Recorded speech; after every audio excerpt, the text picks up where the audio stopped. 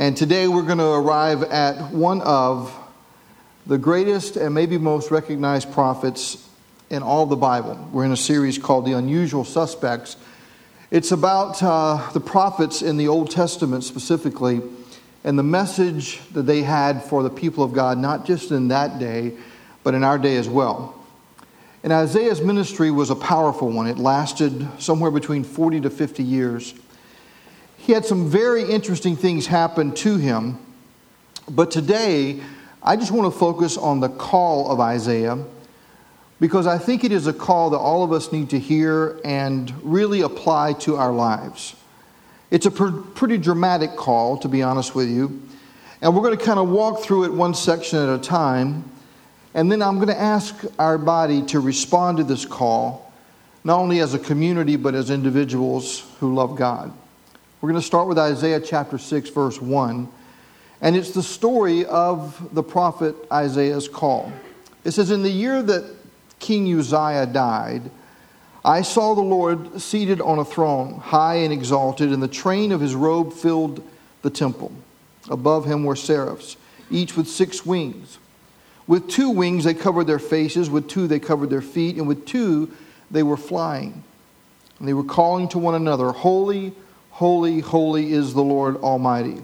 The whole earth is full of his glory.' At the sound of their voices, the doorpost and threshold shook, and the temple was filled with smoke.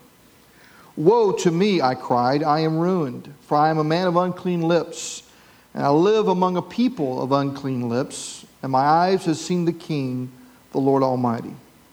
Then one of the seraphs flew to me with a live coal in his hand, which he had taken with tongs from the altar. With it he touched my mouth and said, 'See, this has touched your lips. Your guilt is taken away, and your sins atoned for.' Then I heard the voice of the Lord saying, 'Whom shall I send, and who will go for us?' And I said, 'Here am I, send me.'" Now, a few moments ago, you saw a video kind of humorously joking about the short attention spans that we have in our society today. And let me say, I realize some of us really have a real issue with that, not to make fun of that at all, but just to kind of say, in our society as a whole, it seems like our attention spans are getting shorter and shorter. And experts now have identified at least one of the leading causes for it. Anybody here ever heard of an activity known as channel surfing? Anybody here ever do it? Anybody here ever lie? Okay. It's very interesting. How many of you have found that channel surfing has changed your life? Anybody? It's a very interesting thing. I meet very few people who said, "Last night I stayed up late channel surfing, and this morning I'm really glad I did. I feel like a new person." Psychologists who study this thing say that habitual channel surfing actually decreases our attention span. It gives us a smaller ability to give sustained attention, and it increases people's isolation passivity. And the question is, if it sucks so many hours of our lives away, and it gives so little back to us, the question is, why do we do it? And the answer is, because it doesn't cost anything. It is so easy, it is so effortless. There's very little effort involved. I mention this because in a moment, we're going to worship together again. And we're going to try to worship kind of like the worship that we see in this text. And what I want you to know is that worship costs something. Real, authentic worship costs something. For example, I know that many of you paid a price to be here today. Some of you had a long week. Some of you had to squeeze a 4th of July day in this week, so you had a day off, so you were playing catch up. Some of you are tired this morning. Some of you had to fight some traffic. Some of you had to juggle schedules. Some of you had to grapple with kids and maybe even a spouse just to get them here today. Some of you had to skip breakfast. Some of you didn't have a first cup of coffee, which is a very dangerous thing in this world. And then you had to hike all the way from the parking lot just to get in, check your kids in, etc. You see, I know the price that many people pay to come to a service week after week. Sometimes it's surprising to me The people pay the price, and they say every week, I'm going to come, and I'm going to worship, and I'm going to engage. But what I want you to see today is there's not just a cost to get your body here. In worship, I give God the gift of sustained attention on God alone. It is not about my life. It's not about my problems, although I have some. It is authentically about God. It is where I submit myself emotionally and mentally, physically and spiritually to Him. Worship costs something. And I know that you paid a price to come today, so I'm just going to lay it out for us this morning from Isaiah's text.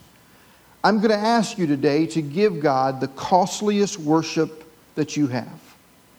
And the reason I'm going to ask you is because He deserves it. Some of us in the room that are sitting here today do not need to be inspired by another song. Some of us in this room do not need to be challenged by another video, and you sure do not need to hear another sermon from a pastor. Some of us just need to give God our unimpeded, uninhibited, complete focus and attention. And when that happens, according to the text, according to Isaiah, some very interesting things will happen. Here's one of them. The first thing that will happen is what is called the wow factor. Isaiah experiences this wow factor in his life. He starts by saying, in the year that King Uzziah died. Now, this is a very significant part of the text.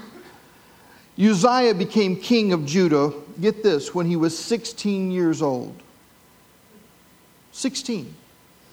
There's not a lot written about Uzziah. He kind of gets one chapter in Scripture. But what we know about him was he was a military genius. He had an army trained of over 300,000 men. Under Uzziah, the Philistines were finally defeated. The Ammonites brought him tribute.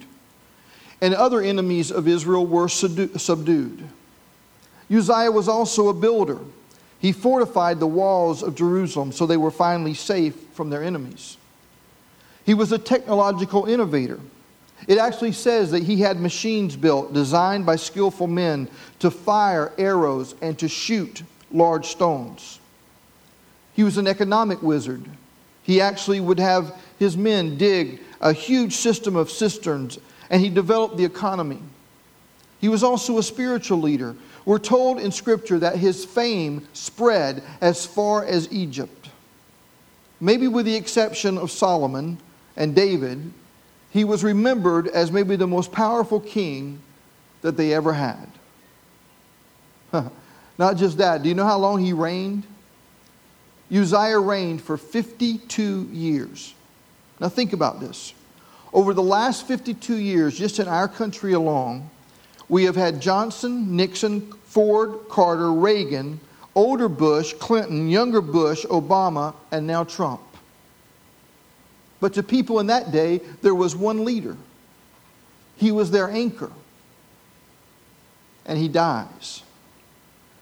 And now there's Assyria over here, this emerging superpower. They're gobbling up all the little nations around Judah. And people began to get real nervous. What do you do when Uzziah dies? What do you do when everything that you're counting on, your strength, your success, your relationships, when you've been banking all of that and it all crumbles and the king is dead, what do you do? Well, Isaiah says that it's precisely that you need at that moment to come into the real throne room and see who really wears the crown. Who really is over the affairs of human beings. It was in the year that King Uzziah died that Isaiah sees the splendor of holy God. Let's talk about this. It says that God is surrounded by angels, these magnificent beings. 2 of them have 2 wings that cover their face. And the idea here is that God is so holy, He is so glorious, that no one can see His face and live. Now remember, these angels aren't fallen beings, but the glory of God is so great, so wonderful, that they can't look directly at Him. One day, the Bible says, Jesus says that the pure in heart will see God, but not in that day, not in that moment. 2 wings cover their face, and then 2 wings cover their feet. Remember in the Old Testament, way back when Moses was with God, he was told by God to take off your shoes, Moses, you're on holy ground. And our feet kind of symbolize earthiness or humility. And so there's 2 wings that cover their feet. And then they call out these words, holy, holy, holy. Now this is very significant. R.C. Sproul talks about this. He says in English we have many ways to emphasize something. We try to get people's attention when we write. So we put something in capital letters, or we italicize it, or we use an exclamation point. But in Hebrew, they did not have that. Hebrew had no punctuation. The Hebrew Bible, as it was originally written, had no commas or periods. There are no lowercase letters. They don't even have spaces between their words. It's just a solid line of letters. So one way that the writers would emphasize something was repetition. They would repeat something. Now in English, we occasionally do this. I'm going to give you a very unsophisticated example. Very unsophisticated. Anybody here ever see a show called The Brady Bunch? Remember the show? When Jan wanted to get her sister's attention or mock her for doing something, what would she always say? Marcia, Marcia, Marcia. Sometimes you have to repeat something to emphasize it. For example, Jesus would often say, truly, truly, I say unto you. In other words, listen because it really matters. On a handful of occasions in the Bible, something gets repeated 3 times. And this really elevates it to a place of importance. But only once in Scripture, only once is an attribute of God elevated to that level. And it is not said of His mercy or His patience or His grace, but the angels say it here. Not just once, not just twice, but 3 times they say, holy, holy, holy. What you need to know is that when you come to the holiness of God, friends, you come to the core of who God is. And if I ask most people in churches, I'm sure most people would say, at least a few of them would say, that when we talk about holiness, we're talking about moral purity. And that is a part of it, but that's not really the core of it. It's not at the root of the word. The Hebrew word kadosh meant something that was separate or set apart or holy. I want you to think right now about the most majestic thing you have ever witnessed or experienced in your life. Think about it. Some people have visited the Grand Canyon, and they've talked about how breathtaking it is to see the Grand Canyon, especially for the first time.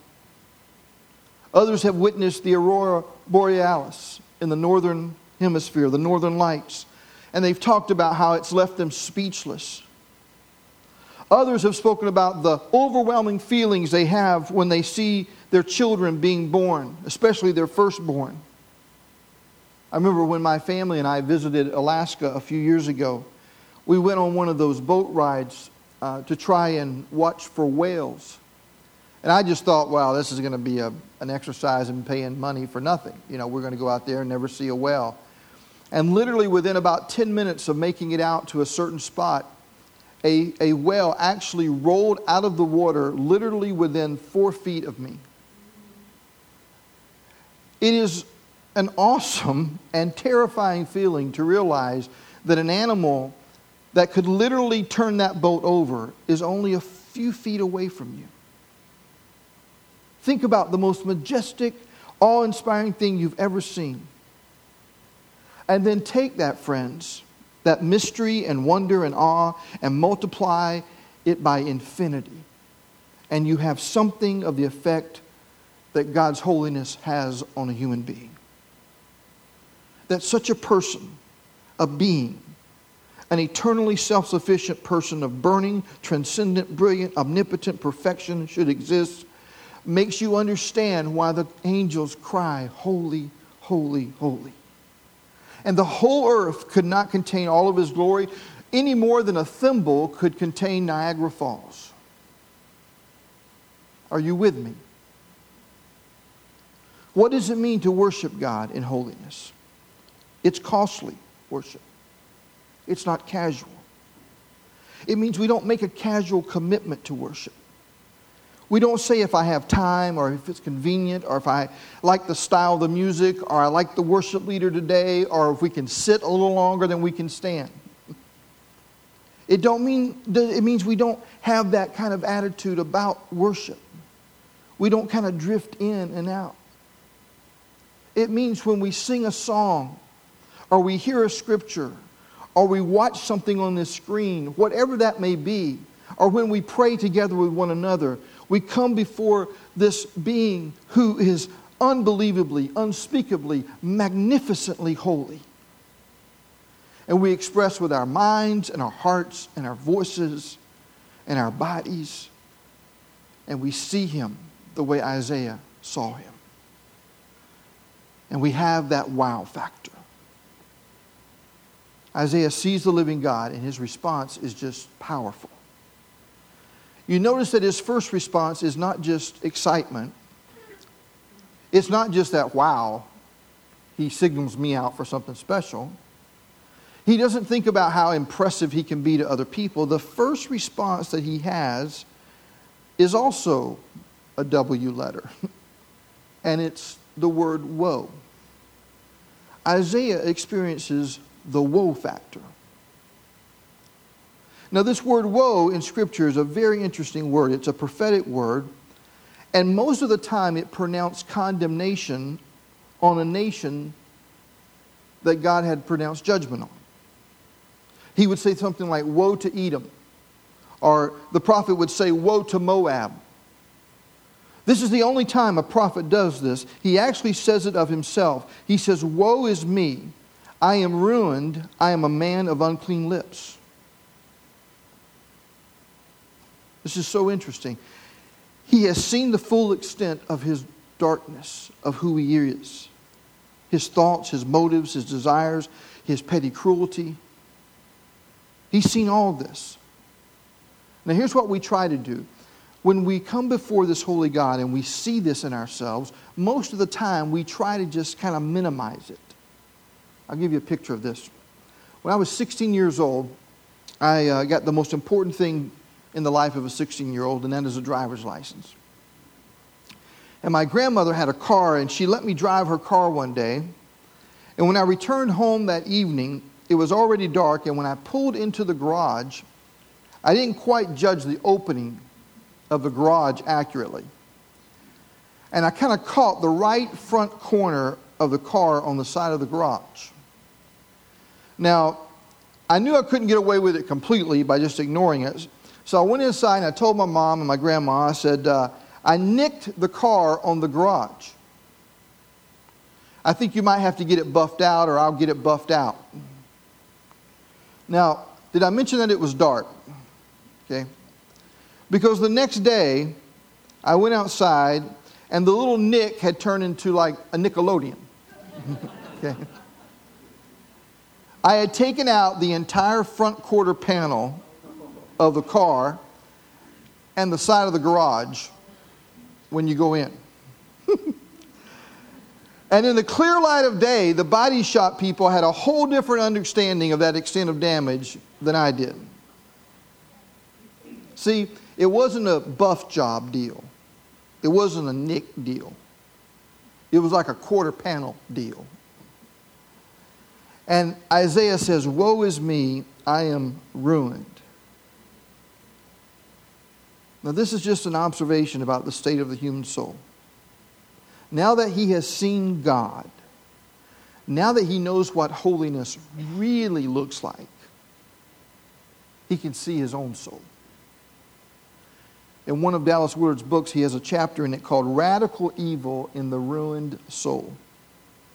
It's a very clear assessment of what I'm talking about here.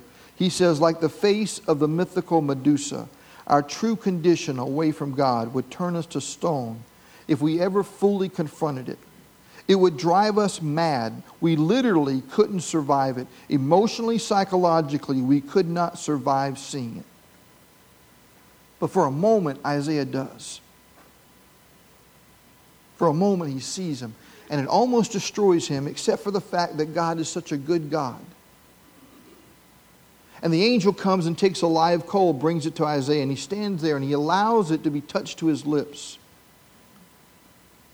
Probably the most sensitive part of your body is your lips. See, part of the teaching here is that there's some pain, there's some sting involved with confession and cleansing and repentance. There's a little sting to it. People say, well, God's grace doesn't have any sting to it. I disagree. God's grace is not there to spare us pain. God's grace is there to redeem our character. And sometimes it's good to enter into remorse and sorrow over wrong. It's important. Ask any judge or any parole board. They would tell you it matters greatly whether people show signs of remorse. Isaiah says, I'm a man of unclean lips, and I dwell in the midst of the people of unclean lips. Isaiah understands that many times the darkness in us flows out of our mouth. He says, woe, I'm ruined. Now understand this. This is not about some neurotic false guilt. This is about the beginning of healing. This is the beginning of hope. There's a little pain involved, yes, and repentance that will happen. But all of it comes from the perspective of a holy God. There's always a passage in Scripture that used to bother me in James chapter 4. It used to say, wash your hands, you sinners, and purify your hearts. And I'd read that and I'd think, whoa, that's challenging. He'd say, you double-minded, grieve, mourn, and wail. Change your laughter to mourning and your joy to gloom. I can tell you, there's very few people that get up and read that as their verse of the day. Grieve, mourn, wail. And again, it's not about wallowing in neurotic guilt. It is just entering into sorrow. Seeing yourself against the light of God's holiness. Many years ago, Christians used to speak about the gift of tears. And they'd ask God for that gift. They'd ask what happened to Isaiah would happen to them. That they could see sin in their soul and they would see it in the light of God's holiness and they would be purified. We're going to take a moment to do that right now. Just about 90 seconds. I'm just going to ask you to bow your heads. Now, we're not quite done yet with Isaiah's story, but I'm going to ask you to just take a moment and say, God, will you show me any attitude, any jealousy, any judgment, any anger, any impure motives, any bad relationships, anything that I'm saying with my mouth, any way that I'm being loveless with my heart. Will you ask God to help you see what it is and to feel what He feels? And in light of His holiness, feel that coal touch your lips. In the tenderness of this moment, will you come before the holy God and just say, just for a moment, will you say, woe is me? I give you a chance to do that right now.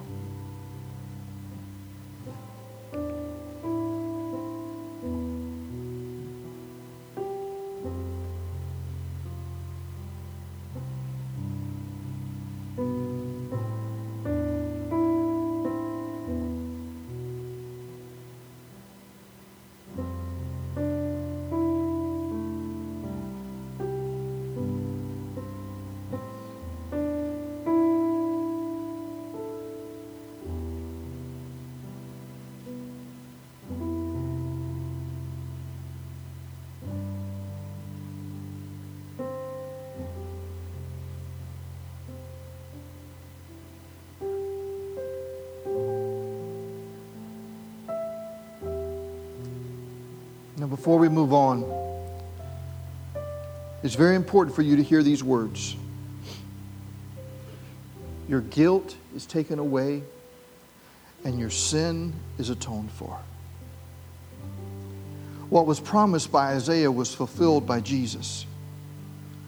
And one of the most important parts of coming together as a community on a regular basis is to remind people, to assure people of God's forgiveness. That's what we're going to do right now.